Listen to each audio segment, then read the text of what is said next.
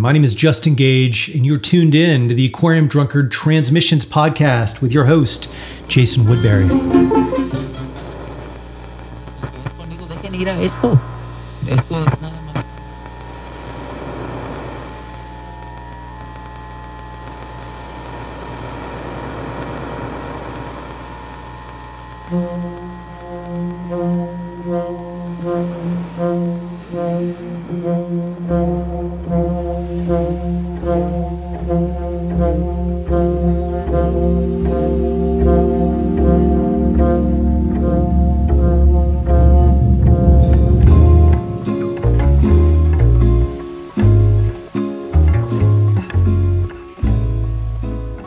Welcome back to another episode of the show. It's great to have you here with us. It is sunny here in the Sonoran, and that means that spring feels sort of like it slipped right by, and we went straight to summer. Our guests this week on the show are Pino Palladino and Blake Mills. They've got a new album out now called Notes with Attachments. It's mind-bending. It's really incredible stuff. This sort of... it's hard to even try to put it in a genre box, so I won't try very much. Let's just take a little listen to it.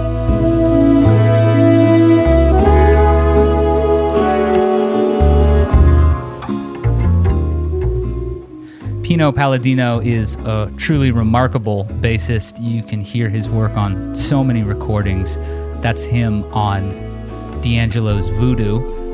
He's done lots of work with D'Angelo and other Soulquarian, sort of neo-soul acts in the early 2000s. He's also worked with The Who, Nine Inch Nails, and so many others. Blake Mills, his partner on this record, is a producer whose work you can hear with artists like Perfume Genius, and he's on a Bob Dylan record, so no slouch when it comes to the credits. And he's, of course, got his own great albums. Mutable Set came out last year, and that was a really beautiful one. And I'd like to recommend his 2018 EP, Look, which is more ambient or even sort of new age leaning, just for a sense of his breadth. He's the guy that all the classic rock guys want on their record, but so do really adventurous new artists. And it makes sense. These two both approach music from very specific angles, and it was a true treat to get together with them and explore the pathways. Before we get into the talk, I want to encourage you to head over, check out our Patreon. We're in the midst of putting together Aquarium Drunkard's first journal. It's going to be a print journal. There's all sorts of great bonus audio stuff for you there. Some more bonus podcast stuff coming as well. So if you want to support what we do at Aquarium Drunkard, checking us out on Patreon is the way to go. If you want to support Transmissions, just simply by taking a few minutes, you could leave us a rating and a review, or share this link on social media. Let people know that they can get Transmissions wherever they listen to podcasts, and of course always directly at Aquarium Drunkard. All right, without further ado, let's get into it. Blake Mills, Pino Palladino. This is Notes on Attachments. You're listening to Transmissions. It's great to have you here with us.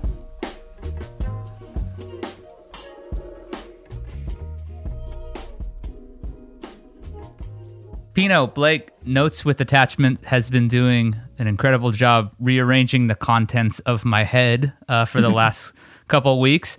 So thank you so much for joining us here to discuss it on Transmissions. It's a real honor to have you both. Pleasure to be here. I wanted to start off by asking you, when you make an album that's credited to two people, it's obviously signifies a sort of meeting of the minds. So I wondered if you two were forced to come up with an album together. You have to pick one album, the both of you, that sort of sums up sort of a perfect vibe on an album, where your guys' heads might go, or where they did go when you were preparing to make this one. Meaning referencing another record that sort of embodies a partnership in that way. Yeah, or even just between the two of us, we both are obsessed with this one record. You know what I mean? Right.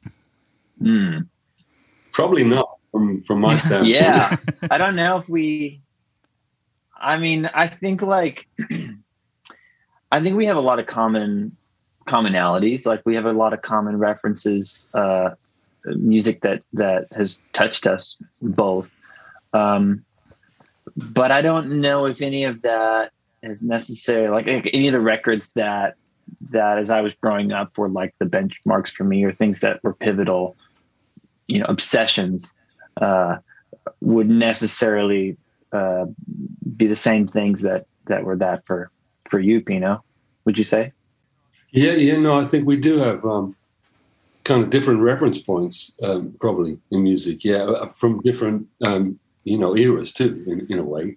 Because I'm older than you and grew up with different sort of reference points, as I say. But I think we couldn't have planned really for the album to have worked out so well, really, from that perspective. It's the kind of thing that just happens, as you start making the record. Blake, you've obviously produced a lot of records. Pino, you've played on a lot of people's records. But Blake, when you got involved with this project, did you have a quality or a mood that you felt like you wanted to accentuate with this, or was the record more a process of the two of you getting together and sort of figuring out, in a more open-ended fashion, what this stuff might look like, sound like? Much more the latter. Yeah, much more the latter. I mean, the when I first started working on this material with Pino, the idea of what kind of an album it was going to be was, if anything, influenced by it being a Pino Palladino solo record. It was not initially a collaborative project in that way, in terms of the writing or the voice of the record, the sound of the record. None of that had really been figured out yet. And the one thing that's interesting about this record is that from track to track, the genesis of what's on there can be so different from one thing to the next. Like some of the songs on the record are things that all of the performances were things that we recorded from scratch, Other things, the track is built around performances that have existed for a decade in some cases. So the sound of the record was not something premeditated at all. It couldn't have been, because it was sort of like the record's more of like a library in a way, Yeah. Pino, so a lot of this was built on stuff that you had archived for quite a while, right? Stuff going back even as far as a couple decades in some cases? Yeah, in one particular song, Soundwalk, yeah, absolutely. That had been around for quite a while, yes. Yeah, absolutely. I read that was like an idea that you had sort of banked while on tour with D'Angelo in like 2000. You've been playing music for a long time. I'm sure you'd been asked to do a solo record at one point or another, or if you wanted to do one. What made this feel like now's the time to go in this direction? Yeah, I mean, it's a question I have been asked over many years, yeah. And it's something that's always, been on my radar, so to speak.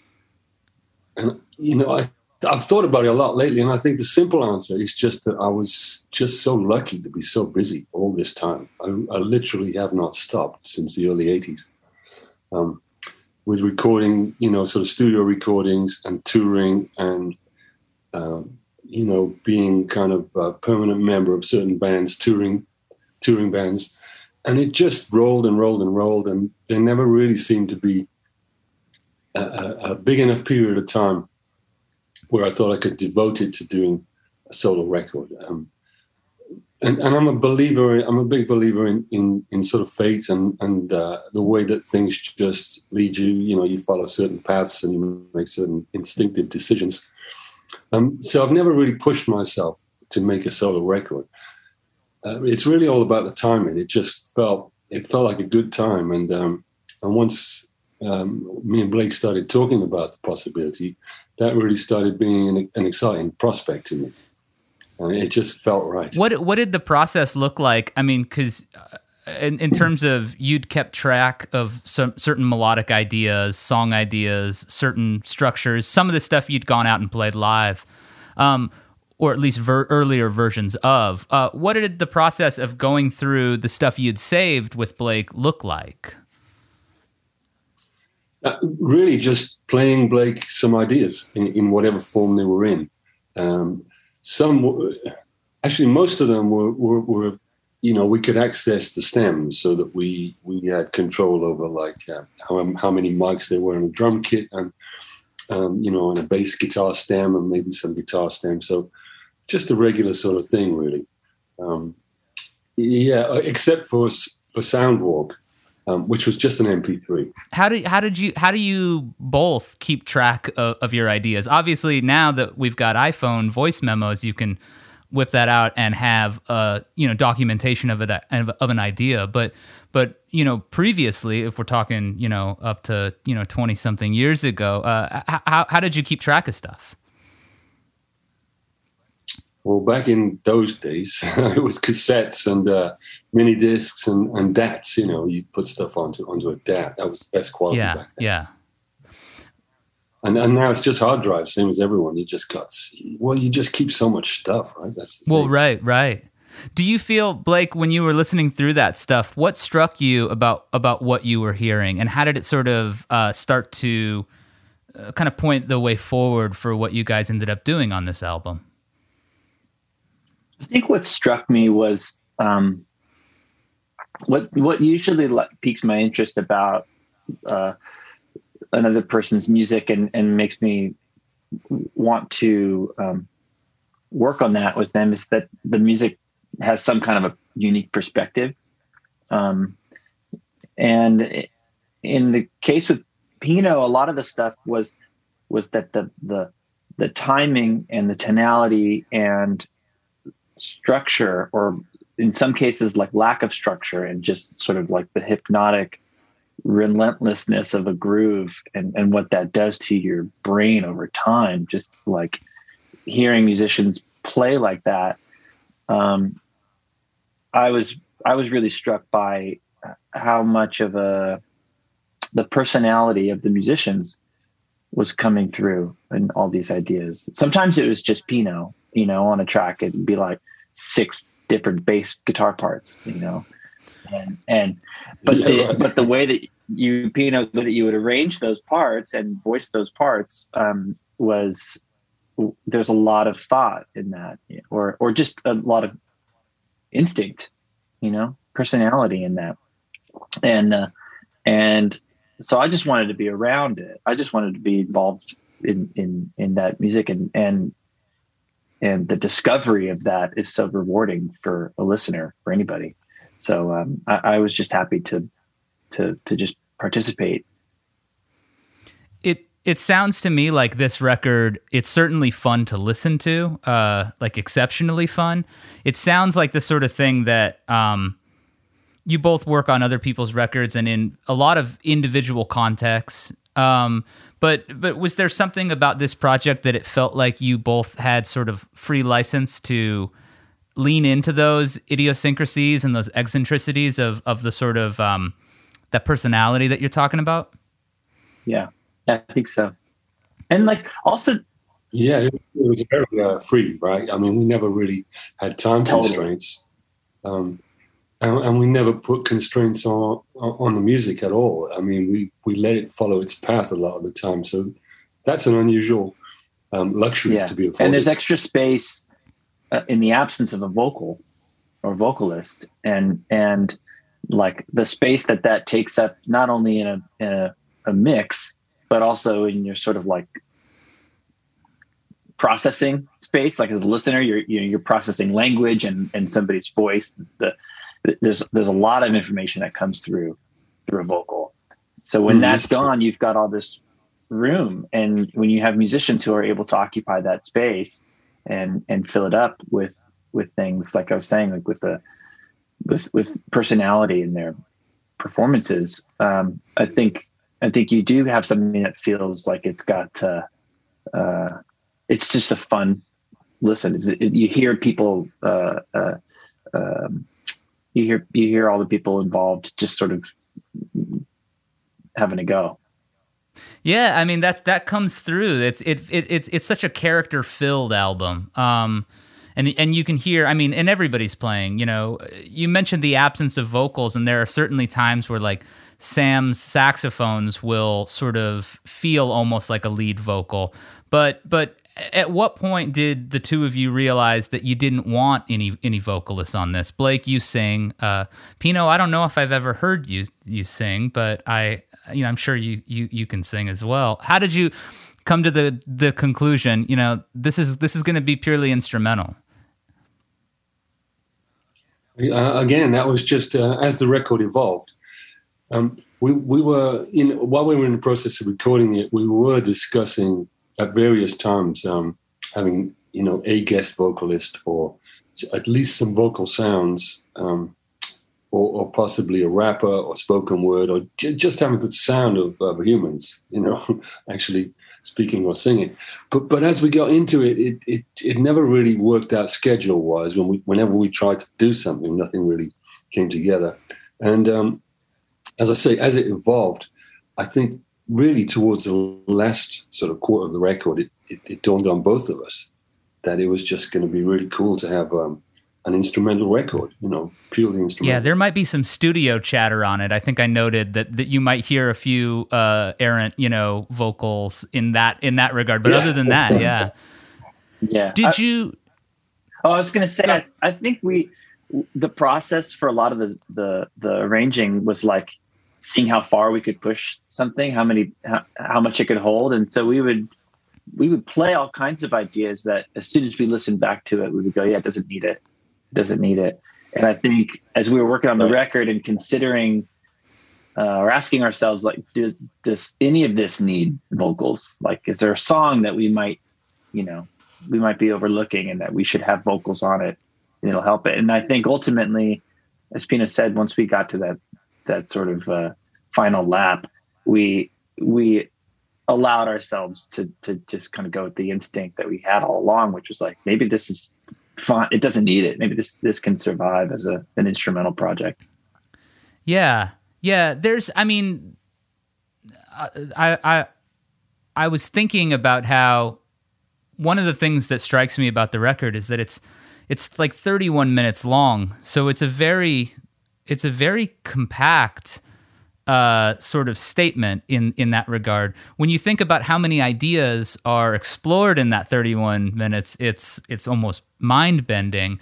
But I have to imagine that between the two of you, there was also a decision to edit these things down and get them into a shape where this was going to feel, you know, like almost like a true statement of a record, you know, but not one that goes on for a super long time. I keep thinking about that new Madlib Fortet record. I don't know if you guys have heard that. I think it's like 40 minutes, you know, and it's like a perfect beginning, middle, end thing. And your guys' record has that as well. Was there a lot of chopping down and a lot of flipping and a lot of sort of like, let's get to the core of this groove for 2 minutes and then we're going to move on to another idea? I don't think there's like a lot of, we don't have a firm sense of like how long should this song be while we're working on it. I don't think we ever discussed like, you know, this one could go on for 6 minutes. You know, there wasn't, in those terms, we didn't talk about it, but in terms of a natural sort of satiating arrangement, you know, like, do we want to return to this section? Do we need to write a bridge? Does this need anything else? You know, again, I think that was more along the lines of how we would navigate through this stuff. Would you say, Pino?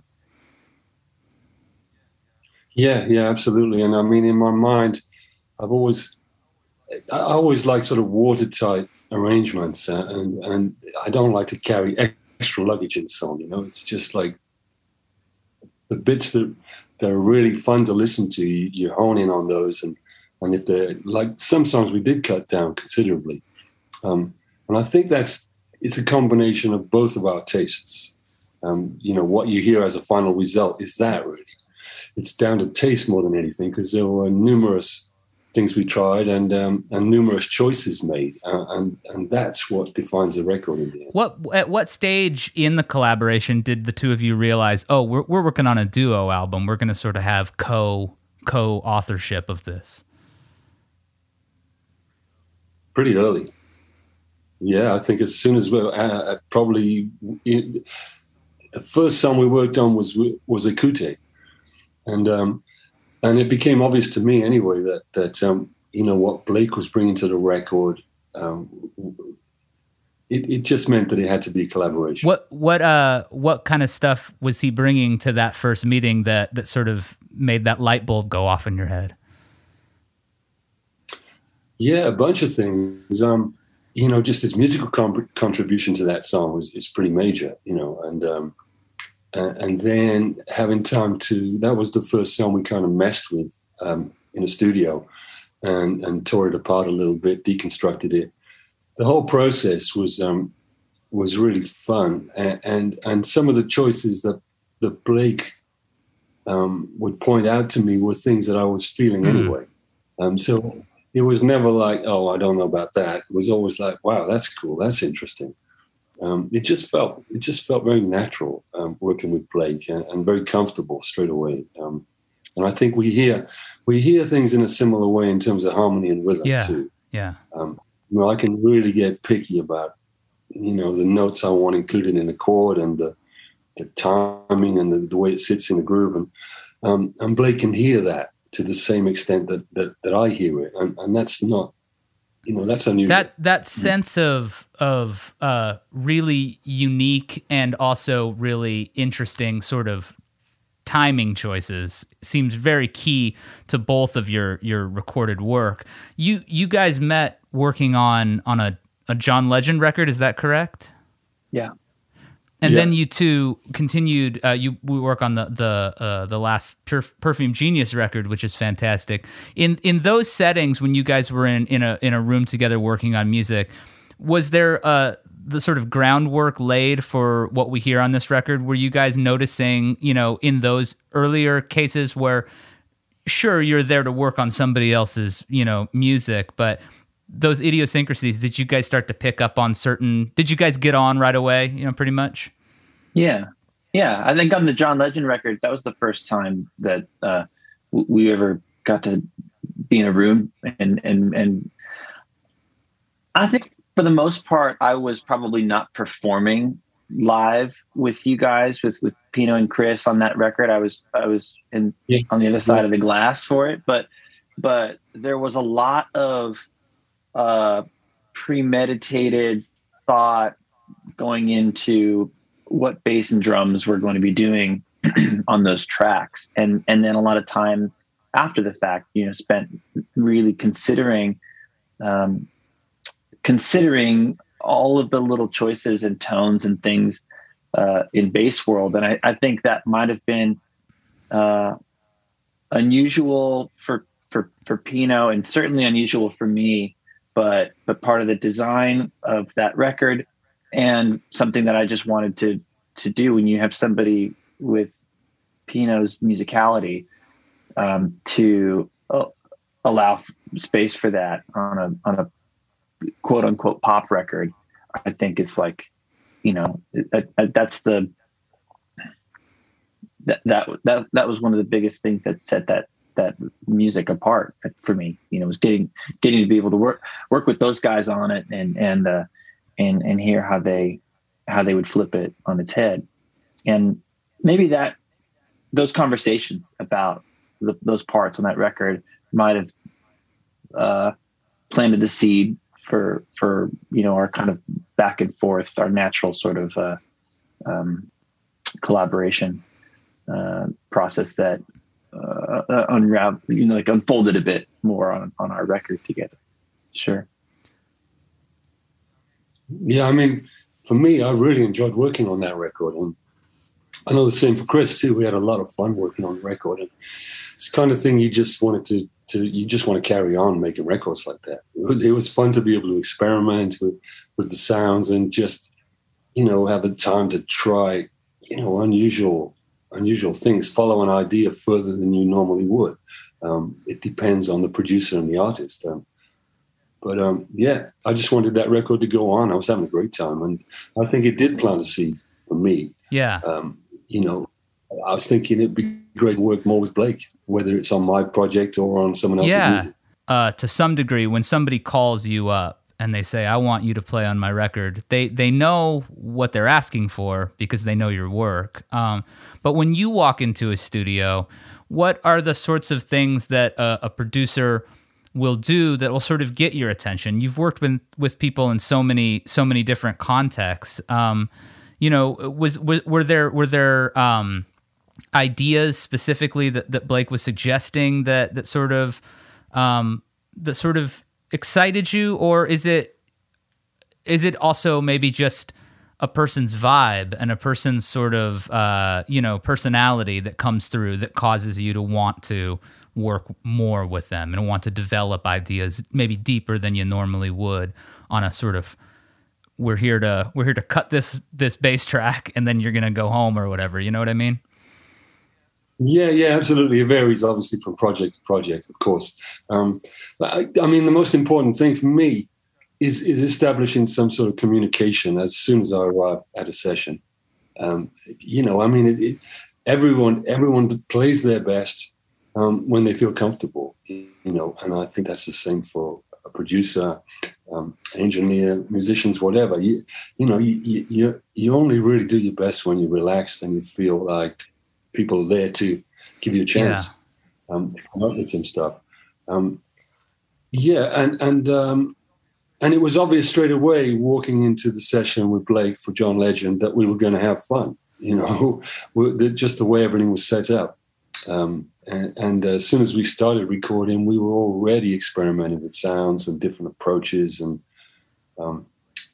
Blake came up with some great musical suggestions, as he's such an amazing musician on bass, guitar, whatever.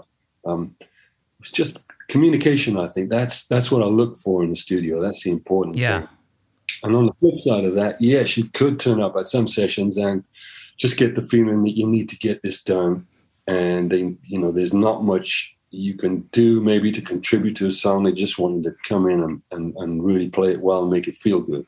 And that's good too. Sure. Yeah. It allows you, I guess, to sort of sharpen and keep tight on both sides of that. Cause both are required, of course. Something Absolutely. that I don't know if I'm going to say it right. Is it Jerkle? The Jerkle? How do you say this one? Jerkle.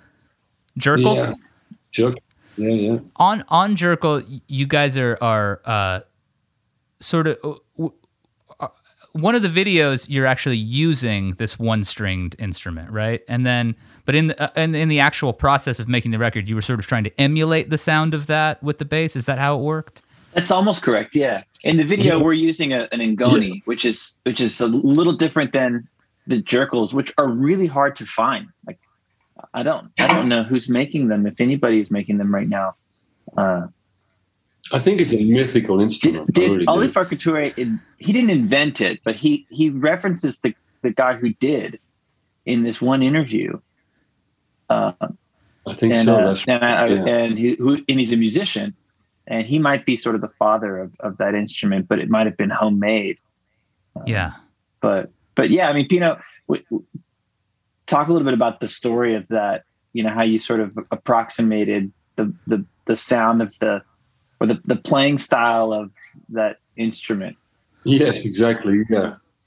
I love music from West Africa, and this instrument, the jerkle, was I'd seen it. I saw it in a music video, and I'd also seen it. There's a violin version of it called the Njaka, I think, Njarka, that Ali Farka used to play with a pickup on it. It's a great sound. Yeah, so I just gave up trying to find one of these instruments, and I was messing around with my bass guitar. I put a capo on the bass to get in the range of the jerkle, and just I was just trying to emulate that sound of that instrument, and Yeah, and the way it's played with lots of sort of hammer-ons and trills and that amazing African sort of flourish that you get. The musicians in Africa do so naturally. So it was just my little version of that. That song is so incredible, and the way it layers and it feels so intense, and there's a very cool feel evoked on that. But I thought about how one of the commonalities between the two of you as players is that you Blake, you especially have been vocal about this. There's a willingness to try to make an instrument sort of sound unlike that instrument, Mm-hmm. As a guitarist, you really lean into that.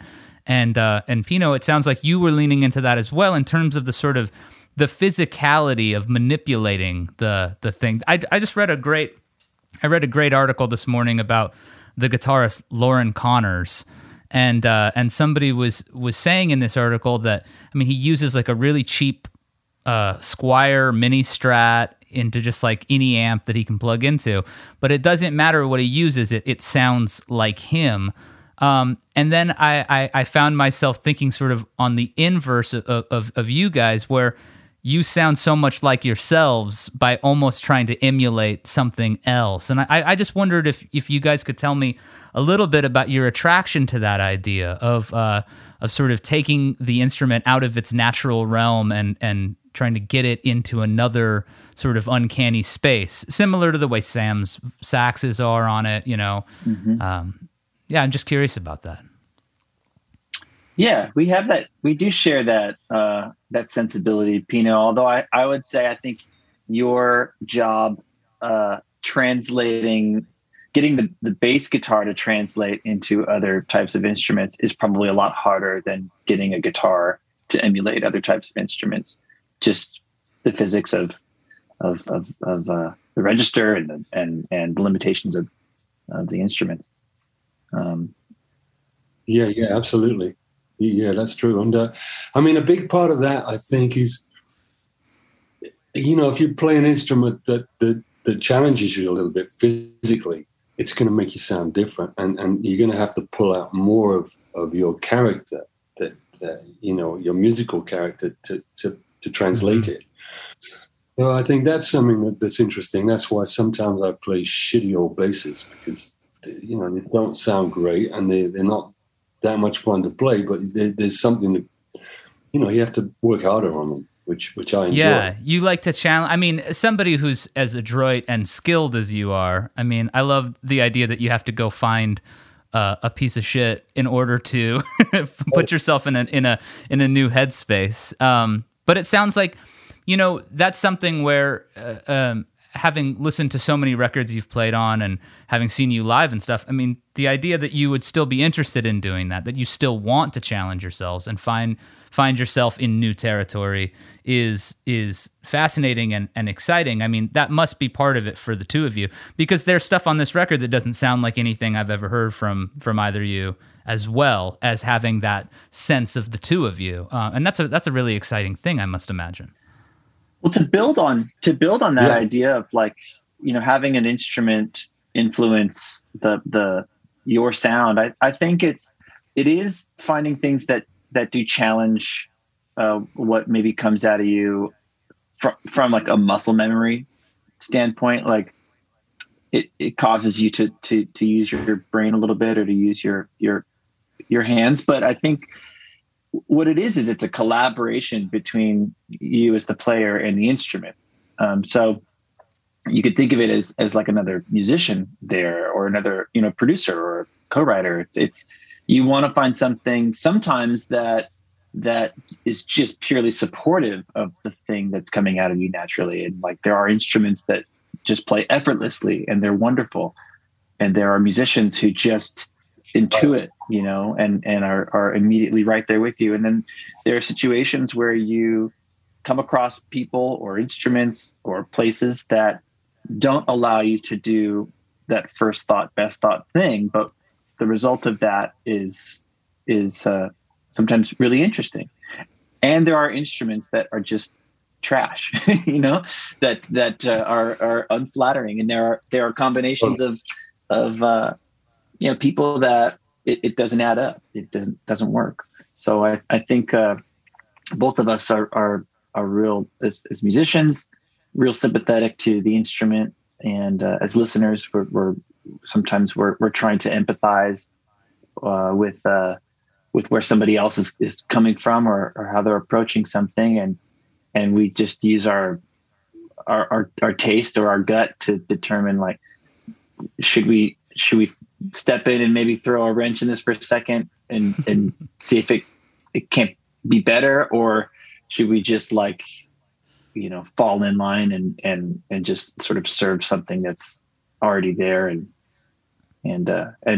that's a choice we have to face every time we're on these sessions with people that we've never met before. Right. Absolutely. Yeah. I mean, the other thing I would say too about this subject is that, there's obviously a physicality to playing an instrument. You strike the string or you hit the piano or whatever it is. That's only a small part of it. It's what is coming from you. It's like what you put into that. It comes from within, doesn't it? That's what gives somebody a sound. Somebody can, there are drummers that can hear a snare drummer and it'll sound like them. So how does that work? They're just doing something. So it's obviously there's something that comes out of your personality into the music. And I think that, as Blake said, using instruments that are not that easy to play sometimes. I'm not saying you should do it all the time, but it can have an interesting result. There are some really interesting moments on this record where fretless instruments are being employed. Obviously, Pino, that's part of your repertoire is the sound of your fretless bass. But there's also the sitars in Just Wrong come to mind as well.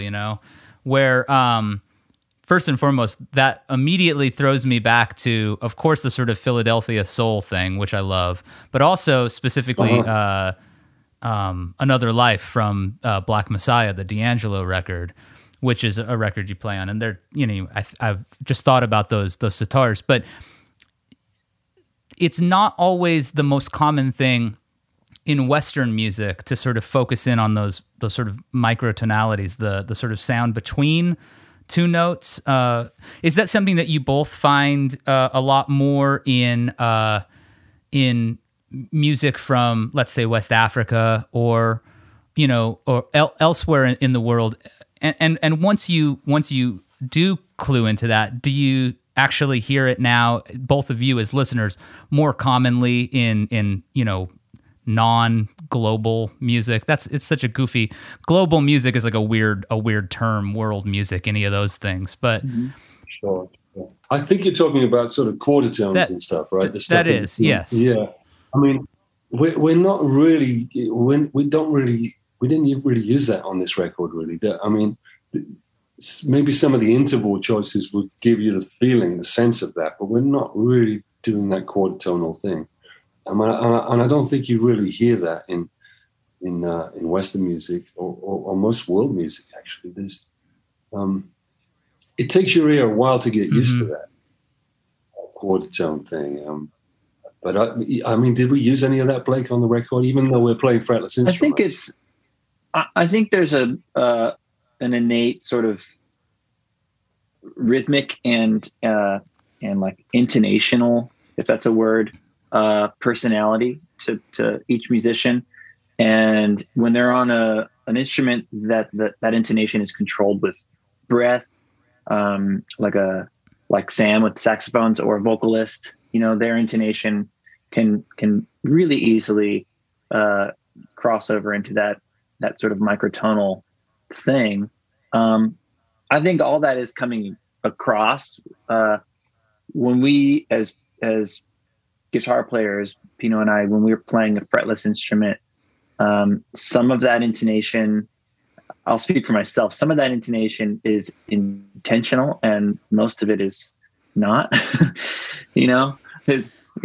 Sure. Yeah. It's like, it's happening, it's there. And sometimes it wasn't intended, but then ultimately, like, the decision to either take another pass at it or leave it because it has a certain thing, a certain character, makes it intentional in the long run. Right. The choice. To keep it. Right. Well, I guess, yeah, and I appreciate you guys being willing to suss out my poorly worded music theory talks. Not at all.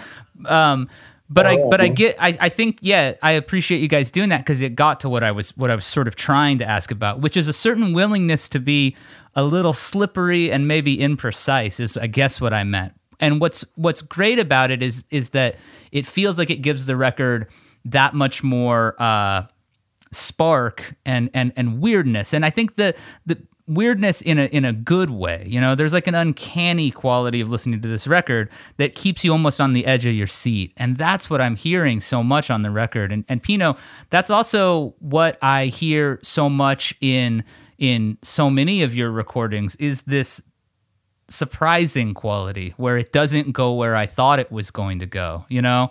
But it also never feels like you're pushing in those directions simply because you can or you want to throw the listener off. You know, it's like a weirdly generous way of playing music to constantly be surprising your listener. And this record, if you would have asked me before I heard it, hey, Blake Mills and Pino Palladino made a record together, you know, what do you think it sounds like? I wouldn't have said any of these things, probably. I don't know what I would have said, but it is such a surprising thing. And I wonder if at the end of finishing this record, Pino, does this sound to you, are you surprised by the sound of this record? Oh, wow. That is an interesting question. Yeah, I suppose I am. Yeah, because I never envisaged, I never thought of what it should sound like or shouldn't sound like, or even what it would sound like. It just evolved. As I say, I'm a believer in just letting things, the path of least resistance sometimes. And that's how this record came about. It just felt like a great time to do it. And as we worked on it, but that's great. Thank you for saying that. I mean, I'm always searching for stuff when I'm playing, and you know, sometimes it comes off, sometimes it doesn't. But I'm always trying to add something to songs, whether they're mine or other people's. Yeah. Well, I want to ask a couple more things before I let you guys go. I know we don't got much more time, so I'll try to be as concise as possible.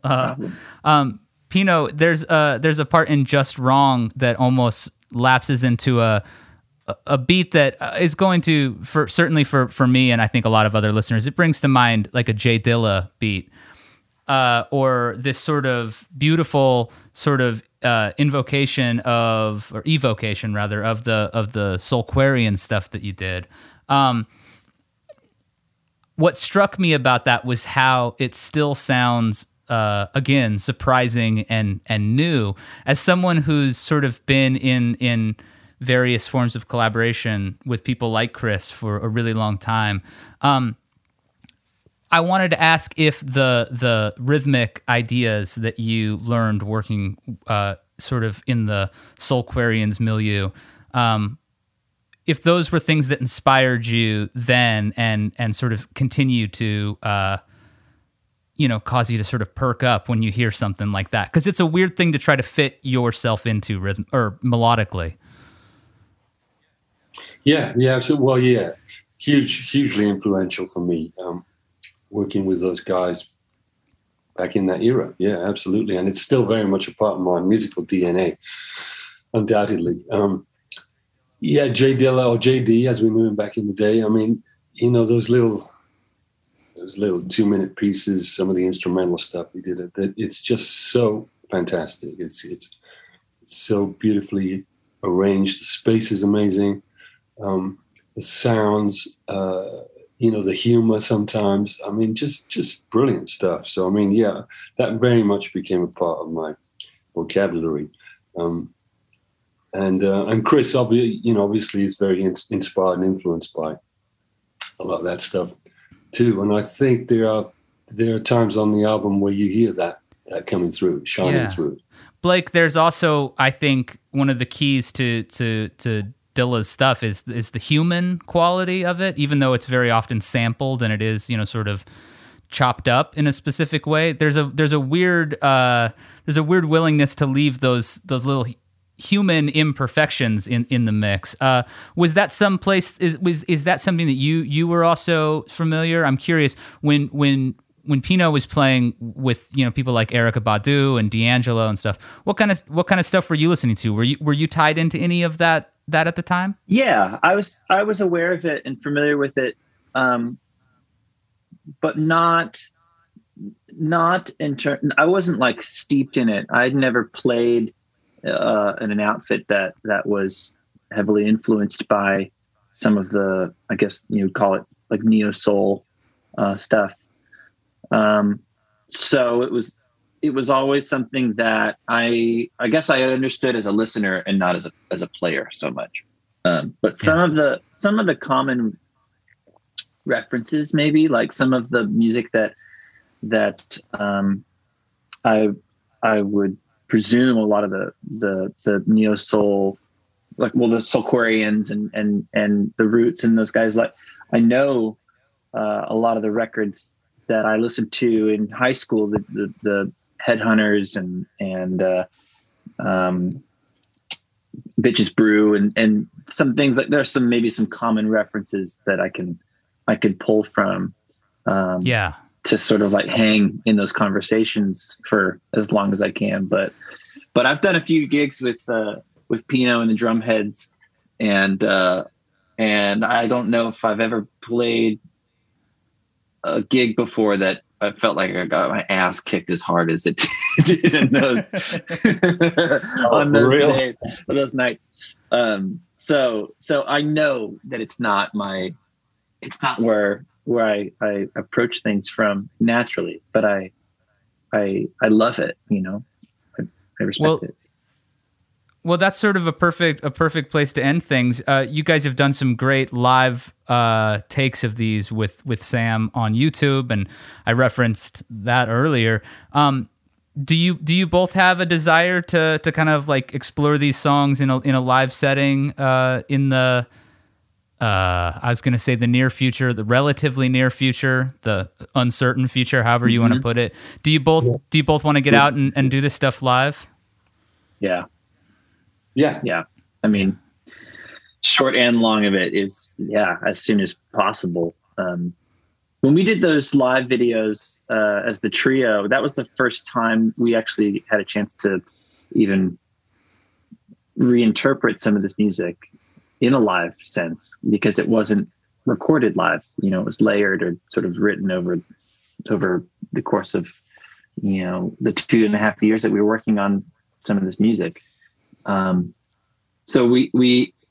I think all of us are just itching for the chance to be in a room together to figure out the rest of the record, you know, and then the natural evolution once you get on a tour and you're playing this stuff every night and where it goes and how it evolves, I think is something we're all eager to experience.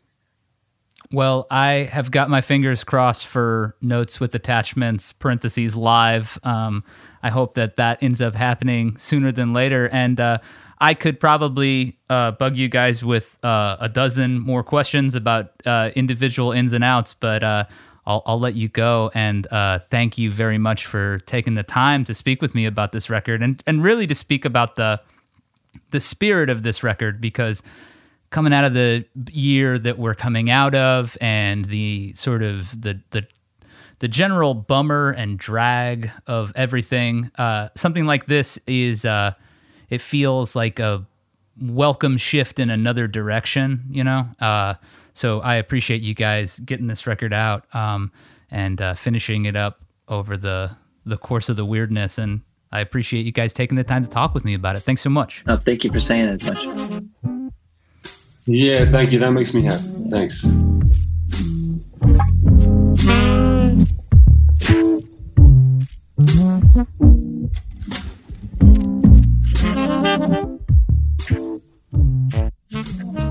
Thanks so much for joining us this week on the show. Appreciate you tuning in to our strange conversations for these strange times. I'm Jason Woodbury. I write, host, and produce Transmissions. Our audio is edited by Andrew Horton, who is out on vacation this week. Hope you are enjoying your time off, Andrew. Michael Krasner hopped in to help with the sound levels on this episode. Thanks so much, Kraz. You can hear more of our work together every third Sunday of the month on Radio Free Aquarium Drunkards Range and Basin. Sarah Goldstein does graphic design, as does Jonathan Mark Walls, who prepares video content for our social media platforms and our YouTube page. If you want to support Transmissions, check us out on Patreon or leave us a rating or a review. Share a link. We appreciate it. As always, you can find my contact info over at aquariumdrunkard.com as well if you have an idea that you want to send my way. We'll be back next Wednesday with another all-new episode. I'll be joined by clarinetist and music theorist and all-around incredible conversationalist Angel Bot Dawid next week on the show. So I hope you will tune in wherever you listen to podcasts. Spread the word. Until then, please stay safe, stay cool, maybe see if you can find some shade.